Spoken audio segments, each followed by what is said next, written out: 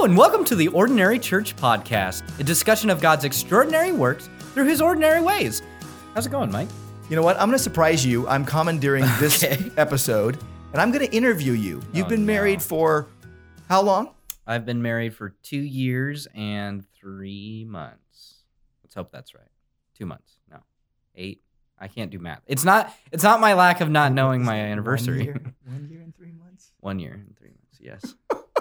It's not. Okay, so here's it's not the deal. that I don't know when I was married. I'm bad at math. Okay, so I'm gonna interview you. 1 year and 4 months. But it feels like 5 years. Okay, so I'm gonna interview you. You don't know this, listeners. Oh, no. Winston. By the way, we're in the middle of recording several episodes, and we started talking offline. And I said, "Stop. Start a new episode right now. I'm gonna interview you. I want to interview you as a young married man." And by the way, I was at your wedding at the beach there on August 18th, 2018. A beautiful day, beautiful ceremony. And I was very touched by you honoring your wife and what you said. I had tears in my eyes during your ceremony, especially the parts that you said, expressing your love to Holly. But I want to ask you a few questions. Talk to me about thankfulness and talk to me about how you and your wife pray together. Yeah, so we try to be a little bit more intentional about prayer and specifically Thanksgiving. You know, we kind of realized as Thanksgiving's coming up, we weren't as thankful as we probably should have been. Mm-hmm. And so each night I've been asking her, hey, what are you thankful for tonight? So, it was family, and then it was, our home, and it was our jobs. Last night was, we're thankful that we live so close to family. Not a lot of people get that, and we do. Yeah. And it means that for Thanksgiving, we got to go to each of our families' houses and spend the time there. And, it's small, but God was really gracious in giving that blessing to us. That's awesome. What's your greatest joy in marriage? How do you answer that? Just say my wife. Yeah, my wife. To be honest, and this was true when we first got married, but it was not having to work hard to just be together. Mm-hmm. A lot of the simple joys is just a night where you can just get together and it's quiet and you get to sit and read or watch a movie or whatever, listen to podcasts and like the Ordinary Church podcast. Like the Ordinary Church podcast. But just kind of you just get to be together, and that's such a blessing to just be able to spend time together so easily. It's one of the worst parts of dating, but one of the best parts of marriage. Yeah, absolutely. I've been married almost 29 years now, and it's like I like being with Angela more now. Like you grow more and more loving your spouse. It's funny you say that, and I always thought, you guys are crazy. I grow to love my wife every day. It's true, though. It's so true. It oh is. My goodness. I thought my wedding day was going to be the happiest that I would ever be. Maybe, rivaled by when my children are born. Yes. Something like that. But man, I am so much more happy now than I was back then. I highly recommend marriage, Mike. That's if you good. Want to get married, listeners I recommend it. out there, be praying. If God wants you to be married, he'll lead you to the right person, right? Yep. So greatest joy is great. What's something you've learned in these last, 18 months or so that you just go, wow, God has really taught me this good lesson? Oh, man. I think it reveals how sinful you are and how selfish you are. And it's a good thing.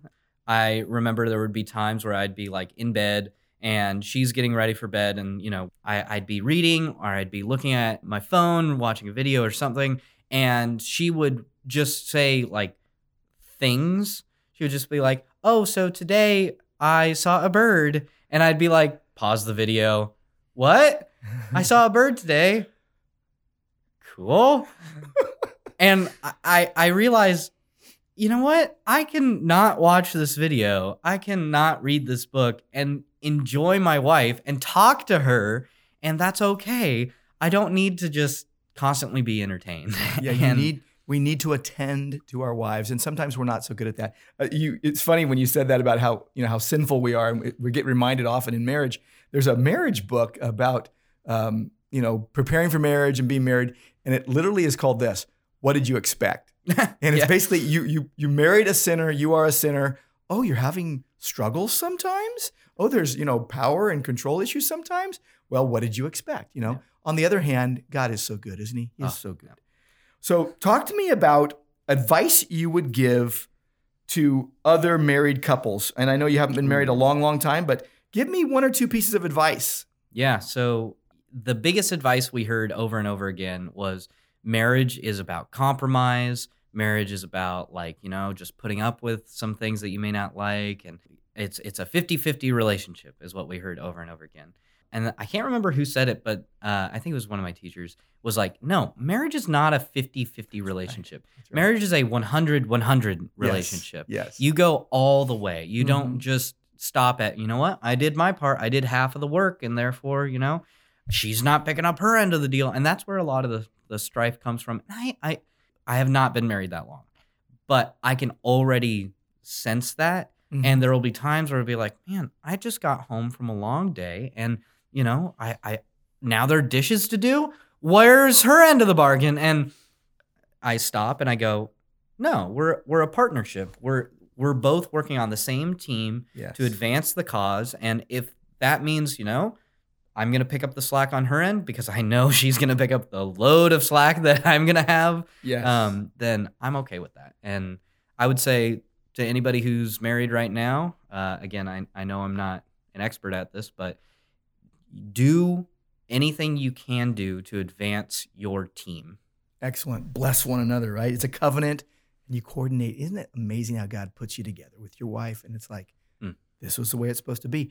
I remember watching you and Holly first when you get to know each other and kind of in courtship and dating and walking towards marriage. And even on your wedding day thinking, this is a couple that God meant for one another. And that's a great thing. You can just go, praise God that God puts people together and others rejoice, Amen. Yeah. right? Others rejoice. Your family rejoices. Your friends rejoice. Okay, so I've got two more questions for you, Winston, and we're going to call this episode, Winston waxes eloquent please on don't. marriage, I think. But two more things I want to ask you. One, I really think you did it right in terms of dating and courtship and moving towards marriage, whatever you want to call that. But I think you did it right in the way you pursued Holly. And we've noticed this, myself and a lot of other pastors and our staff and a lot of people even my age. We go, wow, sometimes it seems like guys don't know how to pursue women in an appropriate way nowadays. And so I want you to narrowly sketch us a believer's guide, a believing man's guide to pursuing his future wife. Okay? Interesting. Yes. That's a little broad, but What is it? Okay, so tell me, how should a man pursue a woman appropriately? Not too much, not too little. Sure. And by the way, I will say this. I've been approached recently by an older ministry friend who says to me, you have to do some teaching on men pursuing women because they're not doing it. Interesting. So they're not taking the initiative that men are to take and they're kind of being passive. Okay. So let's take it from that angle. Yeah. What about, maybe one of our listeners knows someone or is someone who, for some reason, one reason or another, doesn't know how to initiate in those relationships and they need some coaching. Yeah. They need some coaching on how to do this. Yeah, all I can offer is kind of my experience, right? I saw a girl that I really liked and she was really pretty and she seemed nice. So I was like, you know what? I'm going to see if she wants to go out with me and we'll see where it goes. And I think some people have very skewed versions of what dating is, what courtship is. Some people are, oh, you have to take dating super seriously. And, if you're asking to take her out, you're basically asking, do you want to marry me? And I think that can be damaging because I think it puts too much pressure on what dating is supposed to be. And I told Holly straight up, look, I'm not asking you to marry me. I'm simply asking, hey, do you want to see if maybe we're right for one another? We want to see, would we be a good matchup for the rest of our lives? And so that was kind of our balance. And again, it is a balance. Some people take dating way too unseriously, right? Mm-hmm. And then it's just, I'm just hanging out, and you open yourself up to a lot of bad stuff. You sure do. Now, I'm going to distill what you just said, okay? Okay. So you see her. Yes. You recognize some good things about her. Yes. You initiate towards her. You ask her out. So guys, or people who know guys out there that aren't doing this, You got to get to the point where you take the risk of being rejected. And I did, by the way. Okay. I had asked another girl out probably a year before that, and she politely said, no, thank you.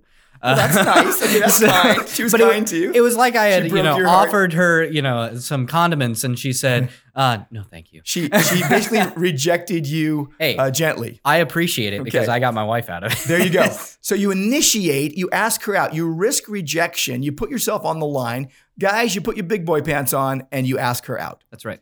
And I like what you said next. And this is interesting because someone could take this and go, whoa, I don't want to say that much. I like this. No pressure. Get to know each other. But let's see if we would be a good match. When I was in my dating years, way back when, it was every date is a possible mate, right? That's kind of what was said to us. But no pressure. Let's get to know each other. But let's see if we would be a good match. Maybe we are meant for marriage. The idea of even saying that could put pressure and strike fear in some. But actually, it's fair enough because that's what you're thinking. Yeah. And you'll know right away if that person isn't thinking that way, right? They'll say, oh, thanks anyway. Yeah, and I kind of want to talk a little bit more about that idea of taking the risk and asking her out. Look, guys, man up and ask women out if you like them, because if it's the other way around, do you really want to put a whole bunch of risk of heartache and pain on the woman? That's not fair. Men need to be able to take those risks. Men need to be able to do that because we don't want to put women in those situations. Well, look, let's wrap this part up and say Christian men who are single, who want to be married, who God hasn't given you the gift of singleness as far as you know. See a woman, recognize good things about her. She's a believer. You see godly traits in her. So go initiate, ask her out, risk rejection. No pressure. Let's get to know each other. Let's be friends. But also consider stating, let's see if we would be a good match for one another. Are we meant for marriage to one another or not? Yeah. Kind of state the obvious. Yeah, I've only ever dated one other girl other than Holly. And it was funny. She said, this other girl said, look, I'm going to go out with you, but that doesn't mean I'm marrying you. And I thought that was so good and so wise that it's really stuck with me. That maybe the guy had a wedding ring in his hand or something. I don't know. Maybe he was like... That was me. So I did not. I'm sorry. I had a ring pop in my other hand. It's confusing times. Okay, last question. First Bible verse that comes to your mind when you think of marriage. Oh, easy. Ephesians 5. That was an image that was put in my head real early. Ephesians 5:32. The mystery is profound, and I am saying that it refers to Christ and the church. Marriage refers to Christ and the church, and that informs all the rest of Ephesians 5, that husbands need to love their wives as Christ loved the church, which, guys, that means that after a long day, you need to go love your wife more. That's right. Christ, after the long day of being on the Christ, led many hosts to heaven. Like, he did not stop doing his work when he finished doing his work. That's right, guys. When you get home tonight, the day starts then. Go serve your family. Go minister to your household. Hey, Winston, thank you so much. This has been so helpful, both for people that have been married as long as me, so. Right, and people that hopefully are wanting to get married at some point, and this will be helpful for them as well. But Winston, why don't you sign us off? Yeah, the last thing I want to say is you gave me a card, a little laminated card a while back that I think is so helpful. It's a man's priorities. And at the top of the priority list is God. Then right underneath that is his wife. Then underneath that is his children. Then under that is his church. That is the priority structure for that I've been living with, is I need to keep those priorities in check. My wife cannot become an idol. My job cannot become an idol. My church cannot become my idol. I don't have children yet, so that's an easy one. But if my relationship is with Christ first and then my wife second, I can push her to be more Christ-like because I'm showing her my desire ultimately is for Christ. So, guys, the best way to be a good husband is to be a good Christian. That's right. All right. Thank you so much, Winston. Why don't you sign us off? Well, thanks, Mike. This was fun. It was a little surprising, but all right.